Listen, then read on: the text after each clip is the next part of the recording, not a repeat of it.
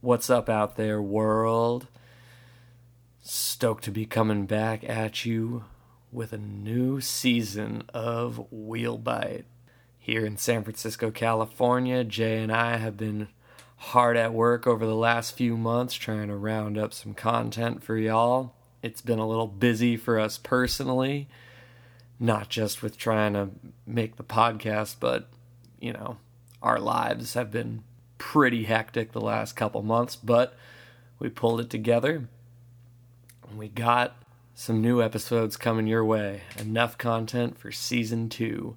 This first episode is a topic that we've kind of discussed in our free time as the shoe industry within skateboarding has expanded drastically. And we thought it would be a really good topic to kick off the season. And that is the idea of what is more important nowadays, board sponsorships or shoe sponsorships. We've kind of seen a dramatic shift over the past 15 years or so with shoe companies kind of starting to hold more clout than necessarily board companies. They're both equally as important, but we kind of explore this idea within the episode. And it was a fun one to do because we kind of started to see how the dots were connected in ways that we hadn't necessarily thought about before. It all sort of just came together while we were having this discussion. And I think that's what makes this episode really interesting. So we have a whole new season for you guys here. Season 2. It's going off. Enjoy. Welcome to San Francisco. Don't skate here. I feel like it's dangling by a fucking strain of bone marrow. East Coast powerhouse. It's New York. I stab you in the Russian book. Carter, it is fucking Friday the fucking 10th. I'll give you $100 and I'll take out the Benihana if you slide that 75-foot handrail. I especially like the flip of the board.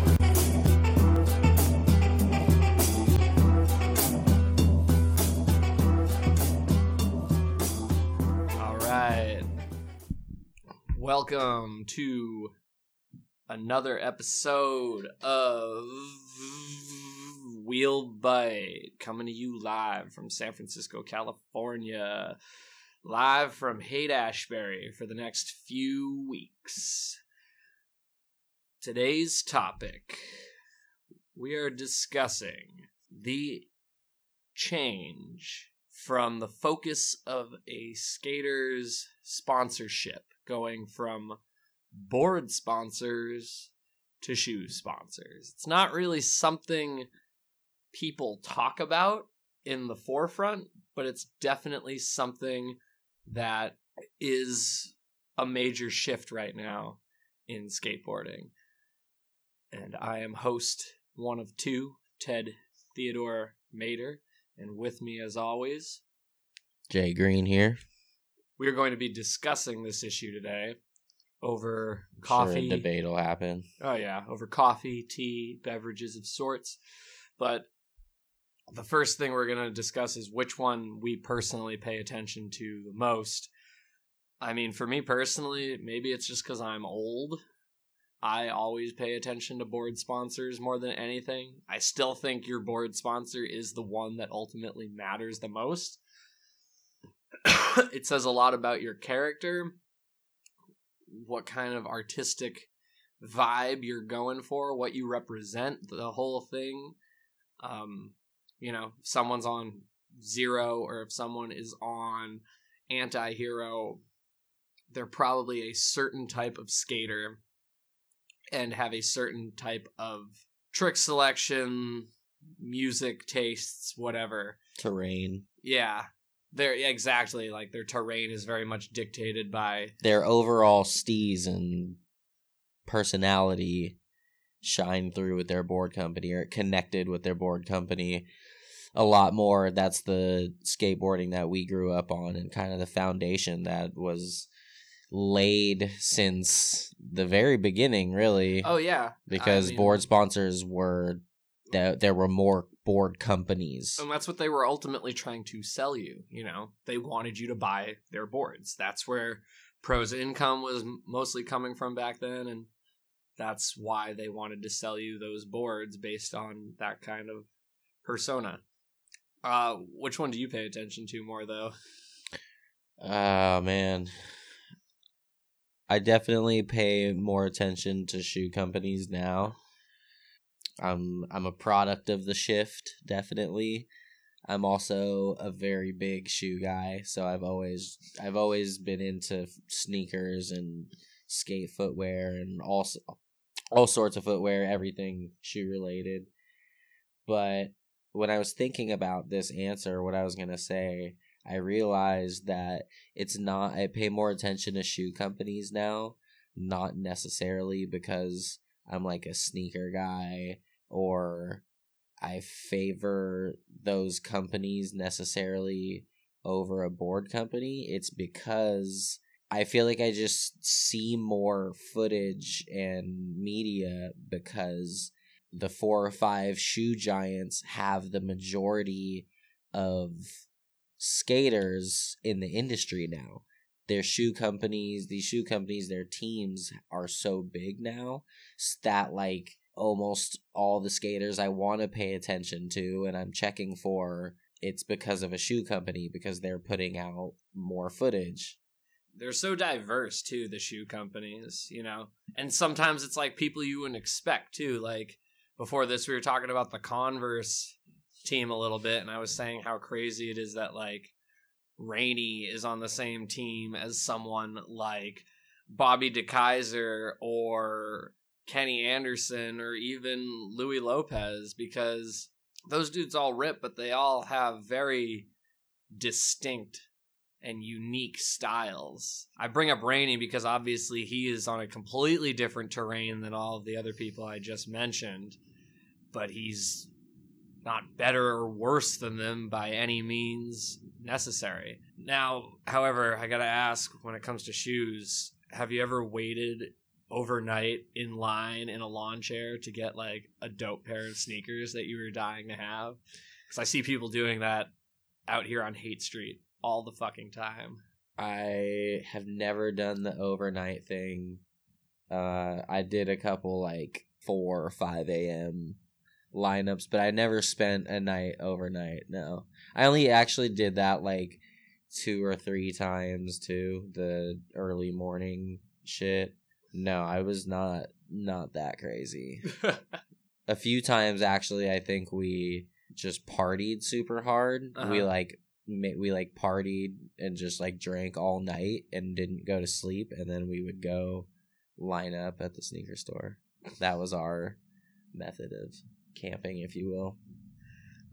Well, let's backtrack a bit to what we were saying a moment ago. To bring it back, I want to go back to what I was saying about just the media output and what we see, the footage and the coverage. Mm-hmm. If you think about it like this, say a team like Adidas, I think Adidas most consistently puts out little edits, whether it be like a tour thing, their Europe division, or like introducing a new shoe or a new rider. They have to do it like that, and it's also a really brilliant business plan, which is also obviously led to why these couple shoe companies have taken over, and it's paid way more attention to than their board sponsors, is they can't just do the video thing with the amount of riders they have now. Right. So they can't just all this have no coverage. No one knows who their skaters are. No one knows any of their commercials or the new products they're putting out. And then every couple of years, they just do a video that's like an hour and a half, 2 hours long with 30 different riders. If they consistently put out footage with like 5 or 6 riders in each little edit, mm-hmm. and they do that consistently, which Adidas does. I swear they put out like an edit every week. DC's been really good about that too the past couple of years. Like they just did the street sweeper thing. Yeah. They had that one at the beginning of the year. T-Funk and Tiago just like killing everything in their paths. When Wes Kramer and Evan Smith were sharing a part, you know, they have all these different little edits that they put out to keep their product relevant. Because how often are they even putting out new shoes? Almost every season, right? Like, no, they put out new shoes monthly. You know what I mean? Right. Like probably a few new styles at least monthly. I can't be mad at that. That's their style of marketing because it's pleasing for the skater. It's like they're putting out all this footage with the best riders very consistently. I don't necessarily like a video is great. Away Days was really good the way they did that and kind of put it together with just the whole theme and everything. But, you know, we live in a age right now where our attention spans are so short that like constantly putting out these edits, and I'm sure I'm brainwashed. Like they got me. Adidas, like that's exactly what they're trying to do. Is the first shoe company I think of like putting out all this footage is Adidas. So like it's working, I guess. Yeah. So let's backtrack even further a bit though, because we did talk at the very beginning here about what it meant to get a board sponsor back in the day. And how that was so central to your character. I mean, the first clear-cut example of something like that was the Bones Brigade in the 80s. You know, if you got on the Bones Brigade and were sponsored by Powell, it meant that you were one of the best in all of skateboarding. It said so much about your personality and your abilities. You know, Tony Hawk, Steve Caballero, Mike McGill, Rodney Mullen, Tommy Guerrero, Lance Mountain, all those guys were at the top of their game in their respective field. They were all placing in contests, if not winning contests, and the whole team was just stacked, you know? And that whole idea kind of shifted how people built teams. The next obvious example of that is someone like Plan B, you know? Plan B was the same way. They took people from H Street. They took people from Blockhead. They took people from all sorts of companies that were big at the time, including Powell. They wanted to be the most elite squad in skateboarding, and they achieved that so quickly. People knew in the early 90s that if you were on Plan B, it meant you were probably innovating skateboarding in some major way. Do you think it was more talent focused opposed to like personality and character and persona at that point? Because that's what it is, and it seems and sounds like to me like they were the best of the best. I think that was the ambition in the 80s and early 90s. What started to happen was around the mid 90s, and we have Girl and Chocolate to kind of that's thank what I for was this. thinking of. Yeah, Once they broke off and kind of proved, like, because first Rocco was the one who proved skaters can start their own companies. That was his biggest contribution to all of skateboarding. Skaters can start companies, they can do everything themselves if they want to. And then Rick Howard and Mike Carroll became a little more business-minded, and they were like, well, we want to start our own thing, and their whole vibe was, we just want to have fun with our friends. And that's why they picked the people they did. It was all the people they hung out with. Like, even Chocolate was mostly a lot of EMB people. It was people that they couldn't quite get on the girl squad that they wanted to bring along for the ride, like Chico and Mike York and, you know, eventually Keenan and around that era is when I think definitely the persona and like character and like kind of who you were started to shine through more with the board companies, because you can see a clear split with a lot of companies around that time being like Toy Machine. I was just about to bring up Welcome to Hell. Anti-Hero started to kind of cultivate more of their whole kind of fuck you type of thing. Right. Anti-Hero meant that like you were grimy, gritty, and in the streets, and willing to get broke the fuck off. And Toy Machine meant like you were gonna work really hard to do something that almost seemed unfathomable. And it was a style of skating very much too. Yeah. So Toy Machine, Zero, they had heavy handrail, big gap skating, and then Anti-Hero was kind of all-terrain, tranny, street, like park, all the shit. And then Girl and Chocolate were like, they were the rawest street skaters. They were the fun-loving, like, group of homies. Yeah. And then even, like, beyond that, like, look at a company like Alien Workshop. It meant that you were in the streets, you were probably into some sort of hip-hop type culture. Like, you look at, like, K-List and Deerdeck and Fred Gall. East Coast heavy. Yeah, very East Coast heavy or Midwest heavy. And then also it meant, you know, you had some appreciation for some weird, kooky, artsy stuff as well. Like, all the stuff they were putting out, like Time Code and Memory Screen, was very weird and quirky. But then even beyond that, like, look at Zoo York, 100% East Coast, New York-based company that took all these different elements of New York culture at the time, whether it be hip-hop, graffiti, like the culture of the actual streets themselves in New York City. Zoo York went, like, the hardest with their, like, cultivating and, like, basically hammering in their whole steez. They went, there was no compromise there. There was no way in hell ever that a certain type of skater, like a Jamie Thomas or whoever, was ever going to be considered to be on Zoo York. You know exactly. what I mean? Like, they were very clear with their line of the brand of skater that they had and they were looking for. And then I think the whole thing, though, with vibe and personality really peaked when you had, like, Baker come out. You know, sure, yeah. Baker was taking what sort of Jamie Thomas and Ed Templeton and, like, those teams had kind of cultivated in terms of a aesthetic of skating. But they were like, yeah, we're going to take that style of skating, but we're only going to show the people who do it, but also have the ability to get so drunk that they can't stand up. Well, that was their whole shit, was oh yeah, the party crew. They were the party bus. crew for sure. That was their whole steez. And then, I mean, we all saw what happened with that. And then, I mean, you have all those teams putting out all these classic videos from the mid-90s to the early 2000s. You know, you have Welcome to Hell, Misled Youth, Photosynthesis, Mixtape, Baker 2G. They all had a very specific type of feel and look to them. Then this is the time where the shoe companies kind of start to creep in.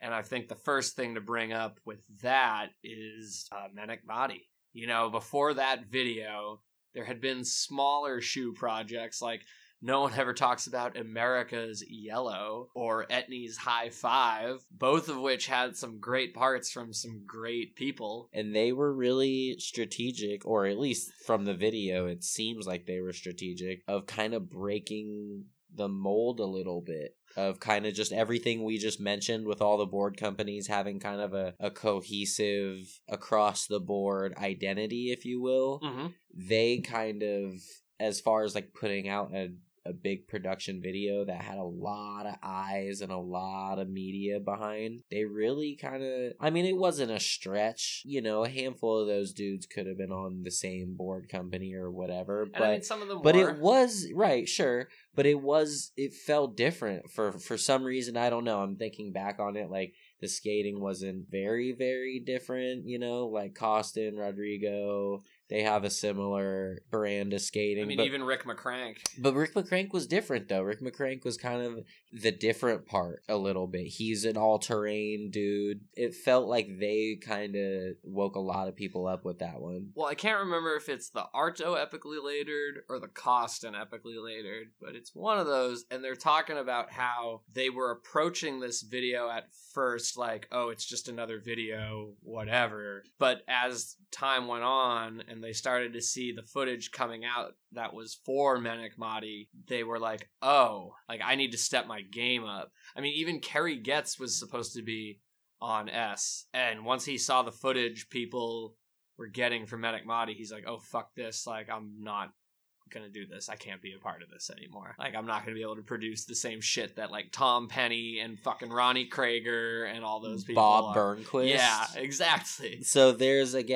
little bit of the, like, the break. They seem to, I don't know, they had a good talent scout. They went all the way out with French Fred, you know, like doing the video, and the way it was edited, just, I don't know, people were used to, maybe at that time had seen, a handful of other skate videos, board company videos, like the Girl Chocolate Productions and, Video Days that were more like, I don't know, they had something more to it than just skateboarding. Right. I mean, they're advertising a completely different product here. That's why the videos promoting board companies were so different in the sense that you're not just promoting your board company, you're promoting your whole team's persona and vibe. Yeah. That's why if you watch a Zero video, it's going to be Danzig and Slayer and stuff like that. And that's why if you watch a Girl in Chocolate video, it's going to be old school hip hop and like old funk tunes and stuff like that. Or a Baker video is going to have crusty punk jams and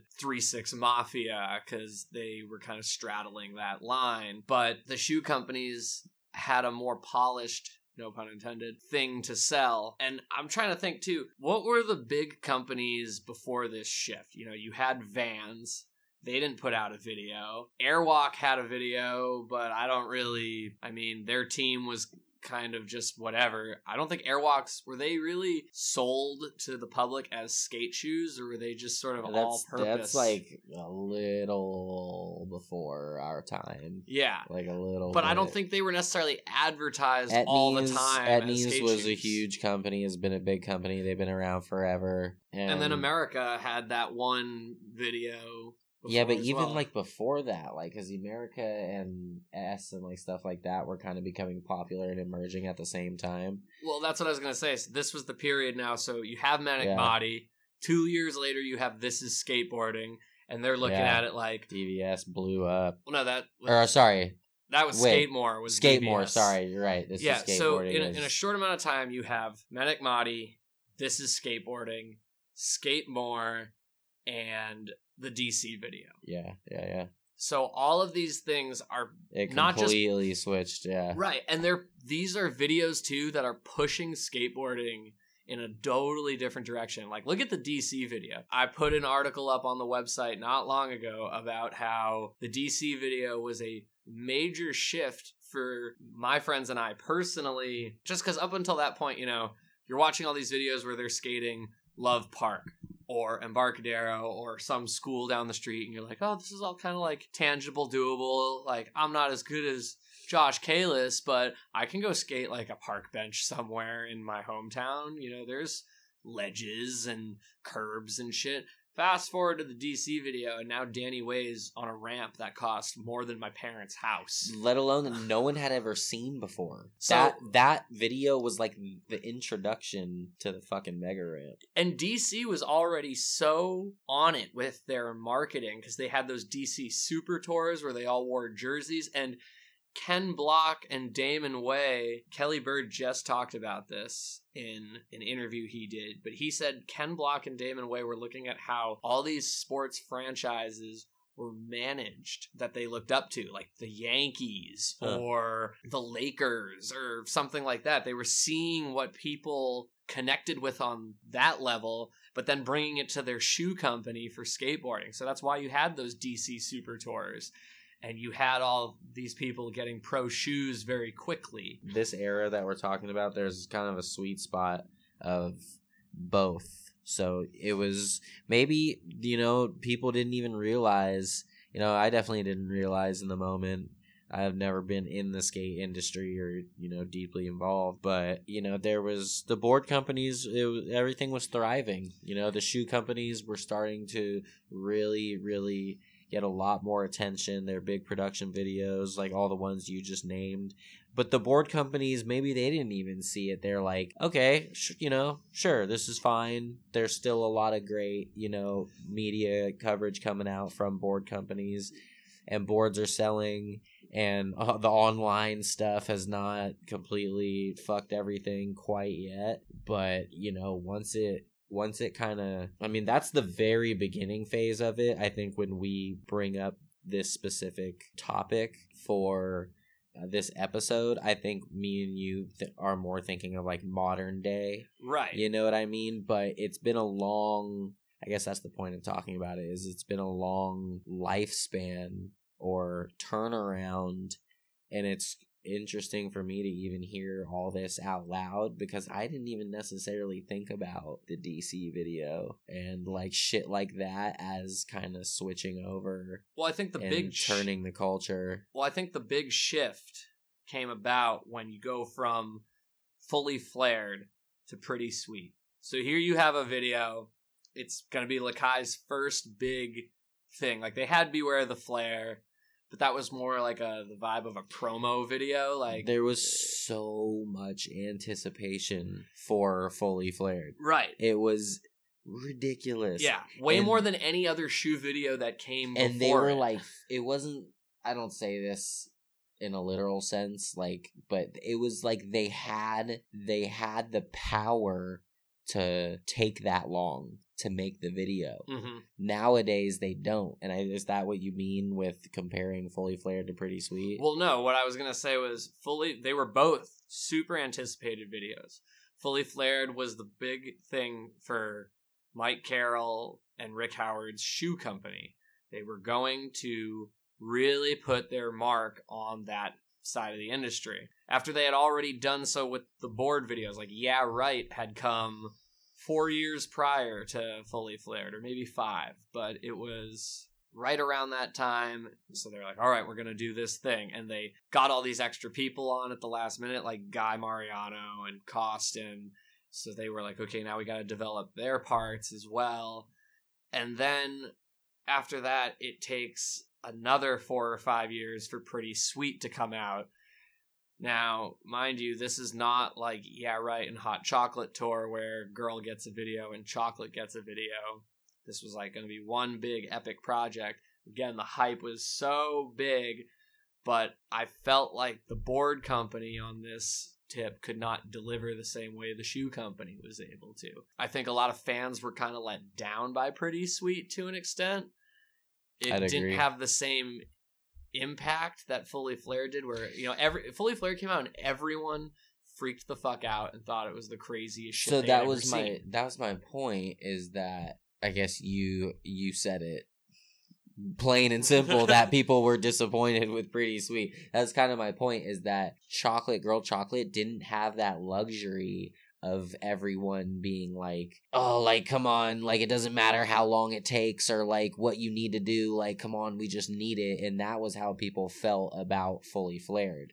And then I feel like, you know, the rumor mill, some things were lost with Pretty Sweet, like maybe they rushed, or some things didn't, people didn't get to film as long as they, you know, just all sorts of moving parts. And it seems like maybe they felt more of a pressure or a new pressure with Pretty Sweet that they had never felt before, with the current climate of skateboarding being like the power shift was in full motion at that point, with, you know, just these corporate companies taking over. And that's where you really have to start to reanalyze all this stuff. Now, all of a sudden, all this corporate money is being dumped into these shoe companies.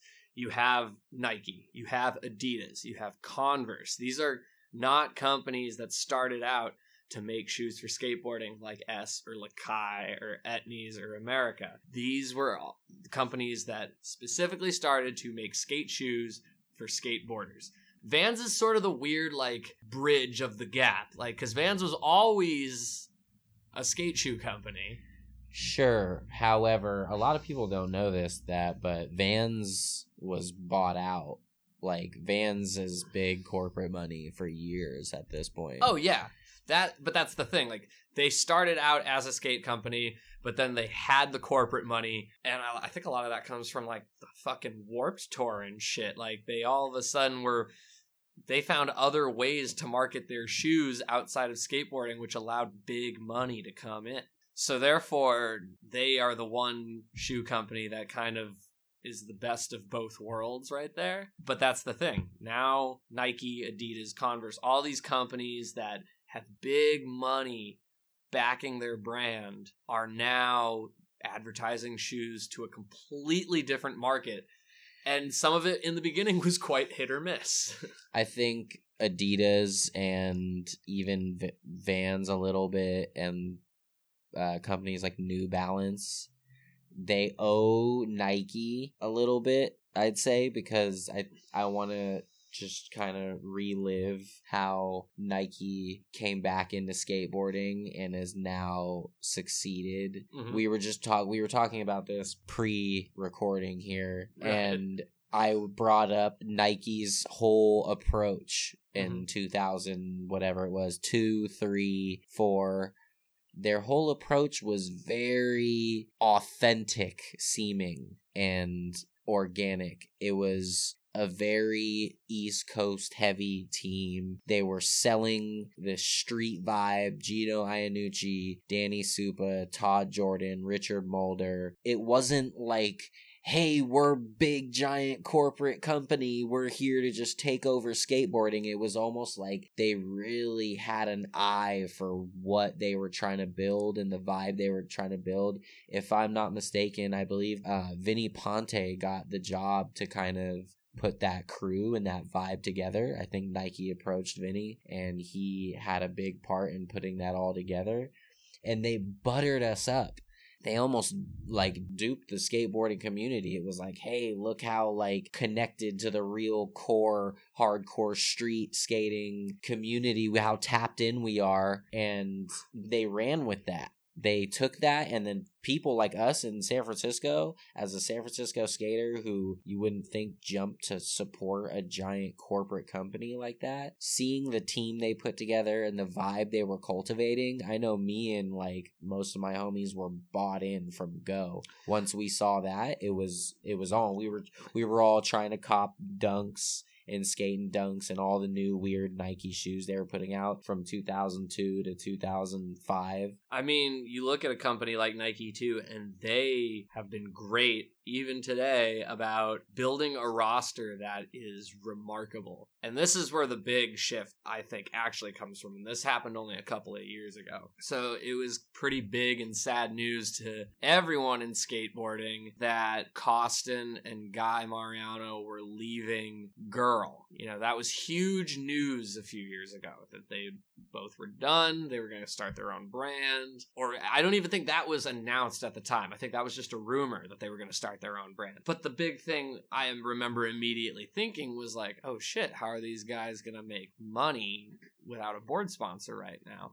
Then you find out that Guy had just been offered a position on the Nike team. And based on that alone, Costin and Guy, who are two people who have done very well from skateboarding. They're very successful. Technically, they were both child prodigies. And because of that, now the biggest shoe company is willing to throw a bunch of money at them, and they didn't need a board sponsor for a while because they could get their own brand in check, but also recoup enough money from their shoe sponsorship to keep them financially stable. People were tripping on that. I remember people were like talking like in interviews, and like just it was like a big point of discussion. Like, how are they surviving? Oh yeah, that's right. They're on Nike and they have so much fucking money, as Eric Costin and Guy Mariano would have. I'm sure they have very lucrative contracts with Nike. And also another one that stands out to me, because it's fair to mention Miles Silvas, because we bring up Costin and Guy, and at this point when they're getting contracts with Nike, they've already hit legend status. But Miles quit Organica and was board sponsorless, and he was at the time one of probably the biggest like young prospects in skateboarding. Yeah, he had put out that LRG part. It was kind of all over. He was on some whole other hype after that. And So he had gone from being like this underdog kid to a name everyone was mentioning in a short amount of time. Right, but he was on Adidas. Right. So he was able to quit Organica, and this is just a kid, you know what I mean? He was just a kid who was backed heavy enough, getting good enough money, or it made enough sense to him to only have Adidas as a sponsor for a while. I want to say it was a while he was board sponsorless, and maybe he was in talks with Costin and Guy about getting on numbers before any of us knew it. But that's a young kid in the game who doesn't have legend status like Guy and Costin. I'm sure he can't rely on his name the same way they can. Right, but he was able to stay afloat, and his name didn't lose any buzz by not having a board sponsor. Maybe even the opposite. There was this crew of people, those three stand out the most to me, but who definitely were able to survive and thrive without a major board sponsor, or any board sponsor for that matter. And even I might be jumping the gun here, but to super fast forward, we now have we saw P-Rod do it, and when he was building Primitive, we didn't know what he was doing, but he obviously had all the Nike money, and now we're seeing Shane O'Neill do it. Shane O'Neill has no board sponsor, and apparently he's building his own board company, but all these dudes have been able to just survive off the strength of they have other sponsors, obviously, but none of these other sponsors are, I'm sure, competing with what they're getting from their shoe sponsors. Somebody recently proposed a theory to me that in like 5 to 10 years there will only be one board company. There'll just be the board company and everyone will get boards from them, and the only thing that will really set you apart is your shoe sponsorship. I predict boards are going to become they're going to have to become so cheap just to compete with anything. It's already completely flipping with the internet. You look at how all the Adidas skaters dress. They dress in all Adidas too. And so do Nike skaters. So a while back, I read this Michael Sieben thing on Vice where he was talking about skating going into the Olympics. Funny how this topic always seems to come up. But he was referring to, well, skaters don't have a uniform, they don't wear jerseys. But then he said, but wait, aren't some of these board companies, in the way they release boards, looking like jerseys? And he proceeded to post like several different lines of boards below. And it was like, you know, when Girl did that series with Keroppi and Hello Kitty.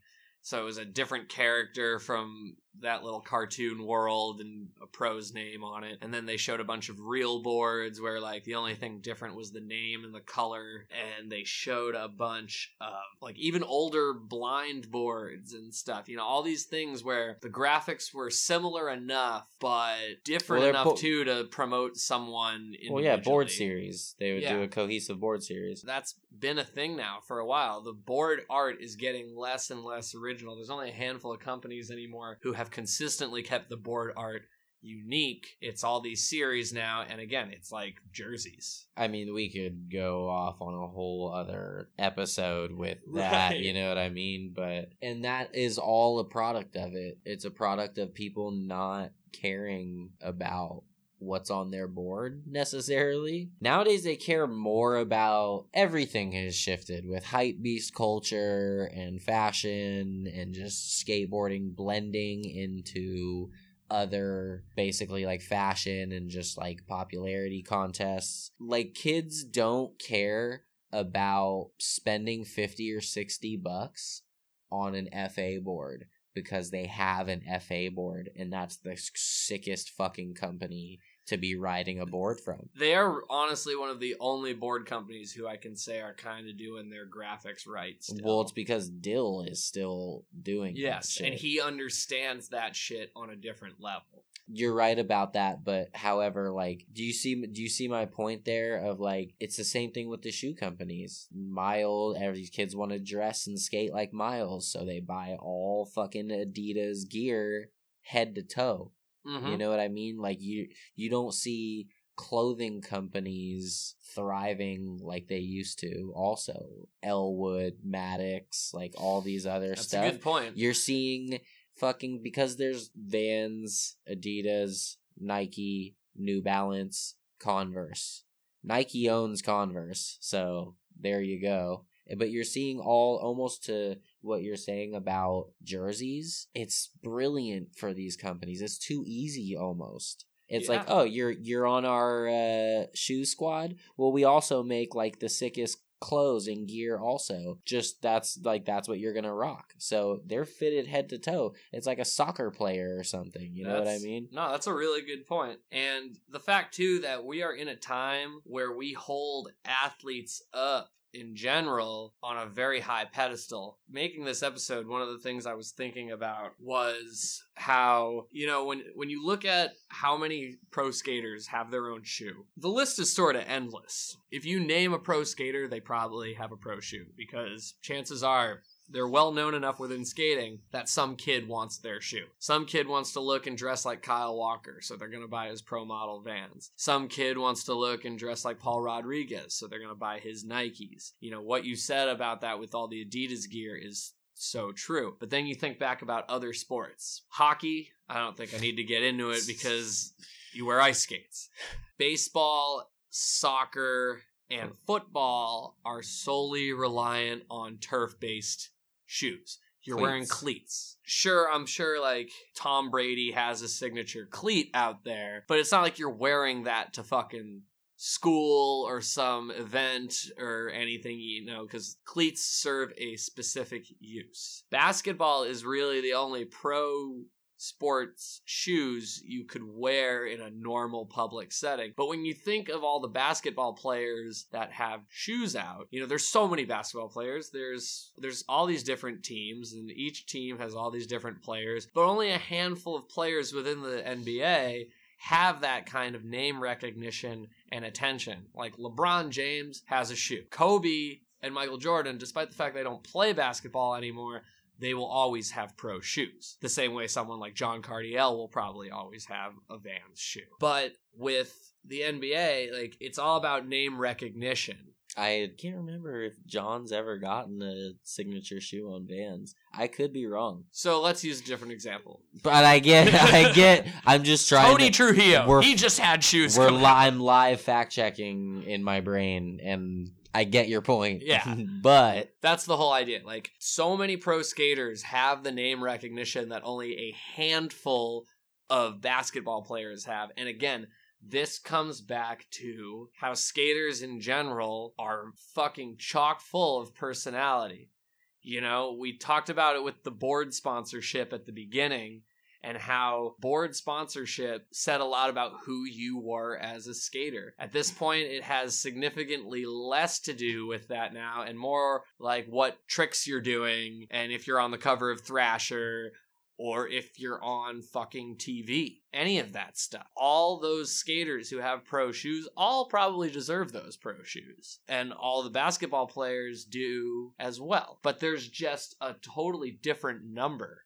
There's so many skaters. There's only a handful of professional basketball players. And in the professional basketball shoe market, it's really just Nike and Adidas competing with each other. Yes. For the most part. Under Armour's in there, but they're still kind of looked at as like the ugly cousin who no one like really wants to wear or support. I didn't even know they made shoes, so you're blowing my mind right there. Oh, what? Steph Curry's, bro? You don't have some Steph Curry's? I do not.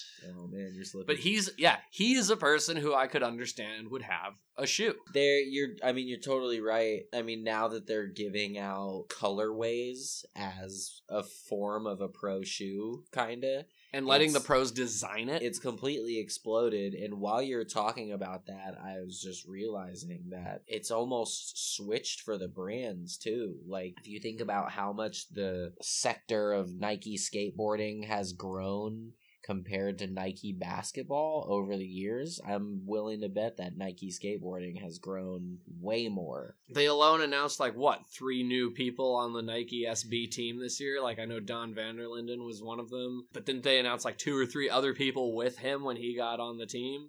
I mean, if you look at how they attract and dominate power, these board companies just cannot compete, and it's fair to relate it to the footage also, because a lot of people equate what they think and a company's worth with their video and their media coverage and their ads. And if you think about it this way, if I'm a pro skater and Nike's like, hey, your contract is $150,000 a year, but we demand this amount of footage for this video, and like it doesn't matter what any type of other contract workings you have, like we're paying you this insane amount of money, and we want this amount of footage. And my board sponsor, who I like, but they're like, hey, we're paying you $50,000 a year, but we demand some footage for this too. And then when time comes around, your shoe sponsor is like, hey, we want that footage.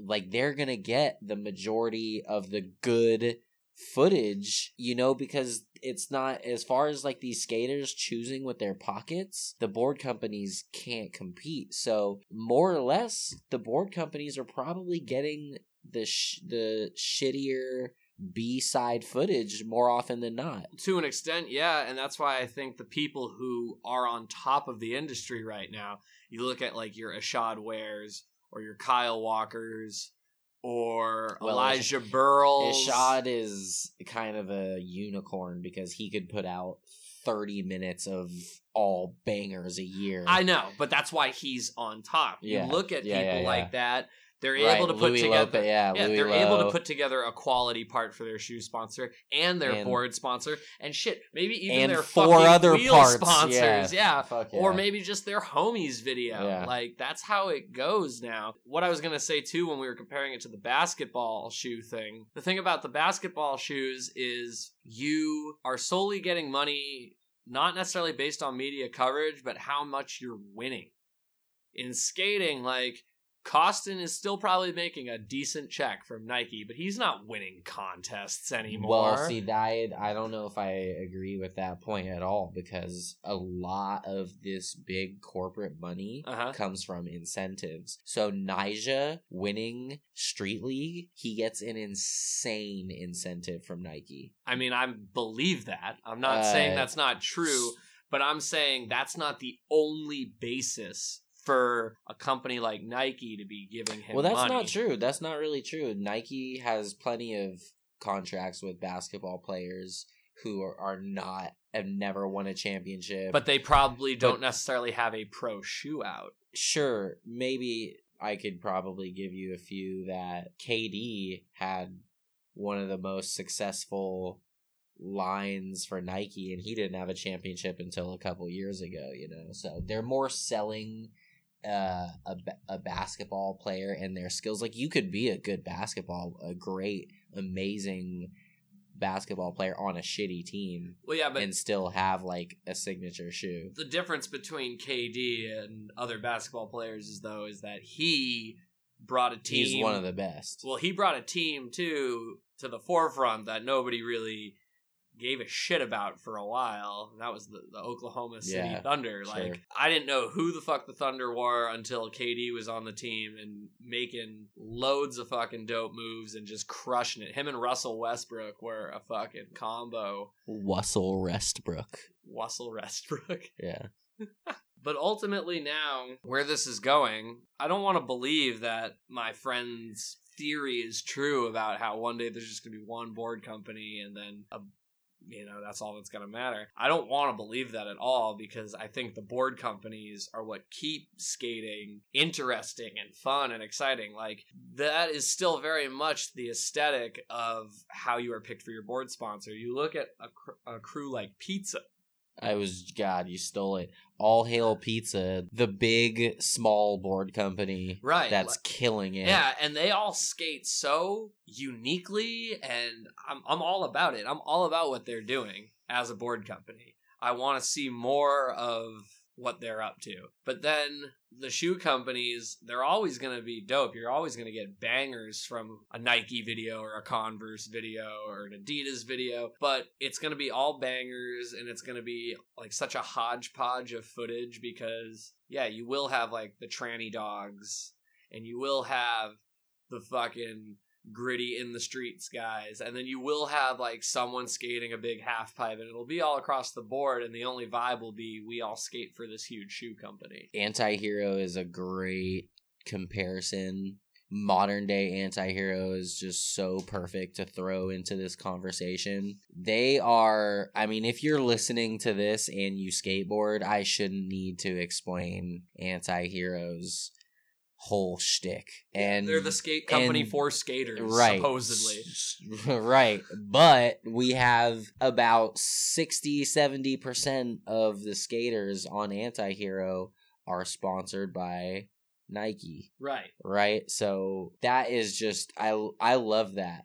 I love that that's just like a mind fuck for a lot of people. And that alone shows you how that industry and the culture has shifted. What once was, or not what once, but you may think at one point in time, the majority of anti-hero riders and their direction is like, fuck corporate money, fuck corporations taking over this skater-owned, skater-led business, like, fuck that shit. But no, now they've done collabs together, they employ the same people, the wall has been blown apart. Like, there's no real, I don't want to say standard, because I love it. Nike and Anti-Hero are actually two of my favorite companies. So, and they're doing good business together. They're making great shit, and they still have the rawest fucking skaters, and they're still putting out the rawest fucking footage. So for all the crusty hating ass fools out there who are cringing when they see something like that, you're kind of almost being hypocritical, I think, because, like, who gives a fuck? They're putting out good fucking skateboarding, and they're still fostering good skaters, and they're not, like, I don't see it as them ripping away from anything. No, you're right. I mean, even just look at the fact, too, that one of the people that is in the mix with both those companies is fucking Brian Anderson. Brian Anderson isn't some corporate shill type guy, you know. He was a guy who in the beginning didn't even really want to be a pro skater. He was just like, oh, I just happen to be this good and I'm in this really great video and in the mix with these really great people, so now this is the path I'm on. And he's chosen wisely to be on Nike, and he was one of the first people, like, in the mid-2000s to be involved with them. And then he got on Anti-Hero because he was riding so many Anti-Hero boards. He was tight with those dudes, and it was a no-brainer for him to go to a place where he would be welcomed and feel at home. And he even said on his episode of the 9 Club that when he got on at the time, he was only riding Anti-Hero boards. So he crosses that realm splendidly between those two companies. And at this point, anyone who's denying that there's corporate money in skateboarding has their heads up their fucking asses, whether it be on the boards or the shoes. Like, there is corporate money in some of these board companies. We can't deny that. And then there's definitely corporate money in some of these shoe companies. I don't see it slowing down at all. I don't know if I agree with your homie in that there's going to be one. I don't necessarily either. And like I said, I don't want that to be bringing up companies like Pizza and FA and Hockey and Weekend and 917. Yeah.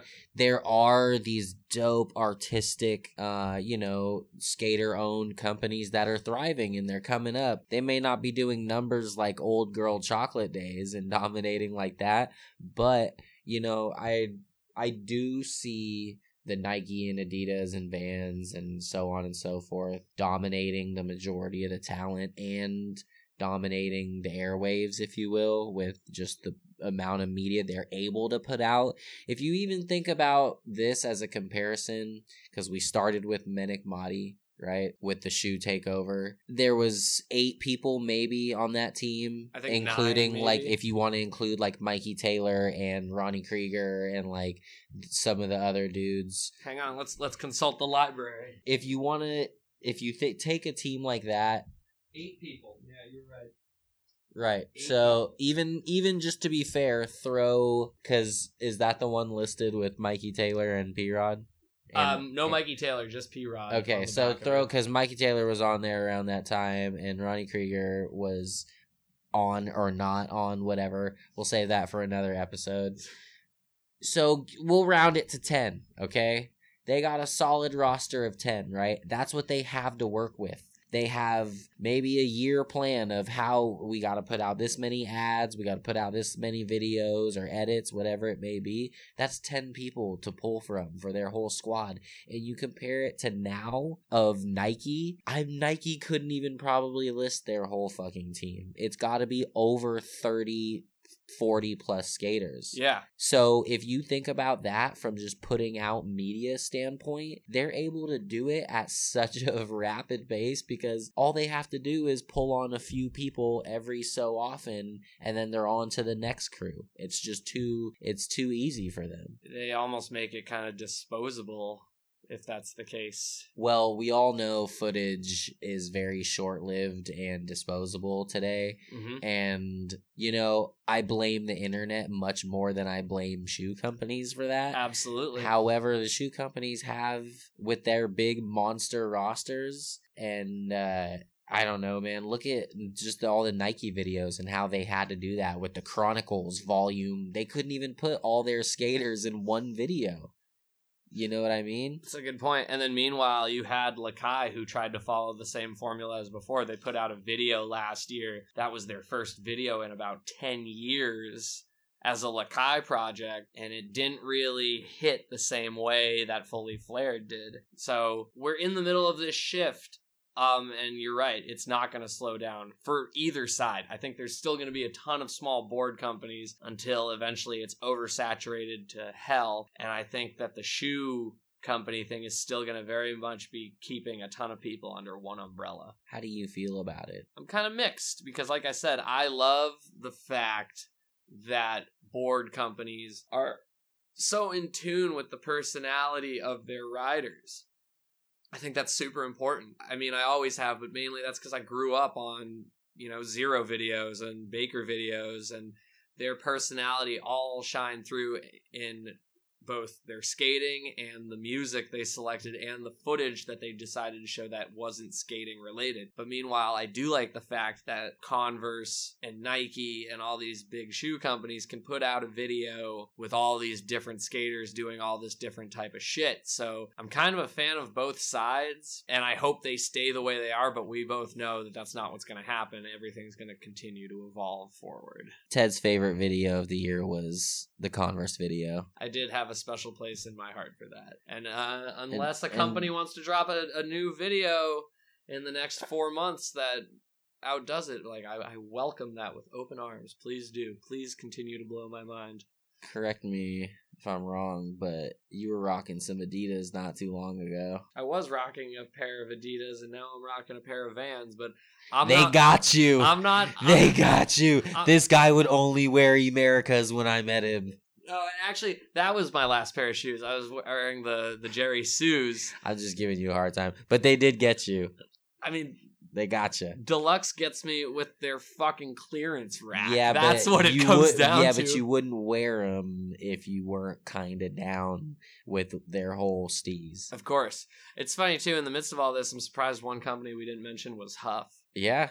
There's a skate. Shout out Huff. Yeah, there's a small skater-owned shoe company company for that real, though. Is definitely making personality shine through with their shoes. And the perfect example is look at those Dylan Reeder shoes that he designed. But Huff is too smart. Huff's such an OG, and he knows that he doesn't have to reach for the stars to kill it. You know what I mean? Makes socks. He just needed to sell weed socks and become a bajillionaire. He stays in his lane, kinda. You know what I mean? Absolutely. He doesn't try and they do what they do and they do it well.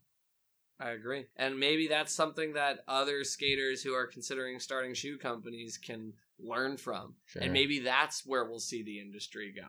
So it may come full circle. We can only hope.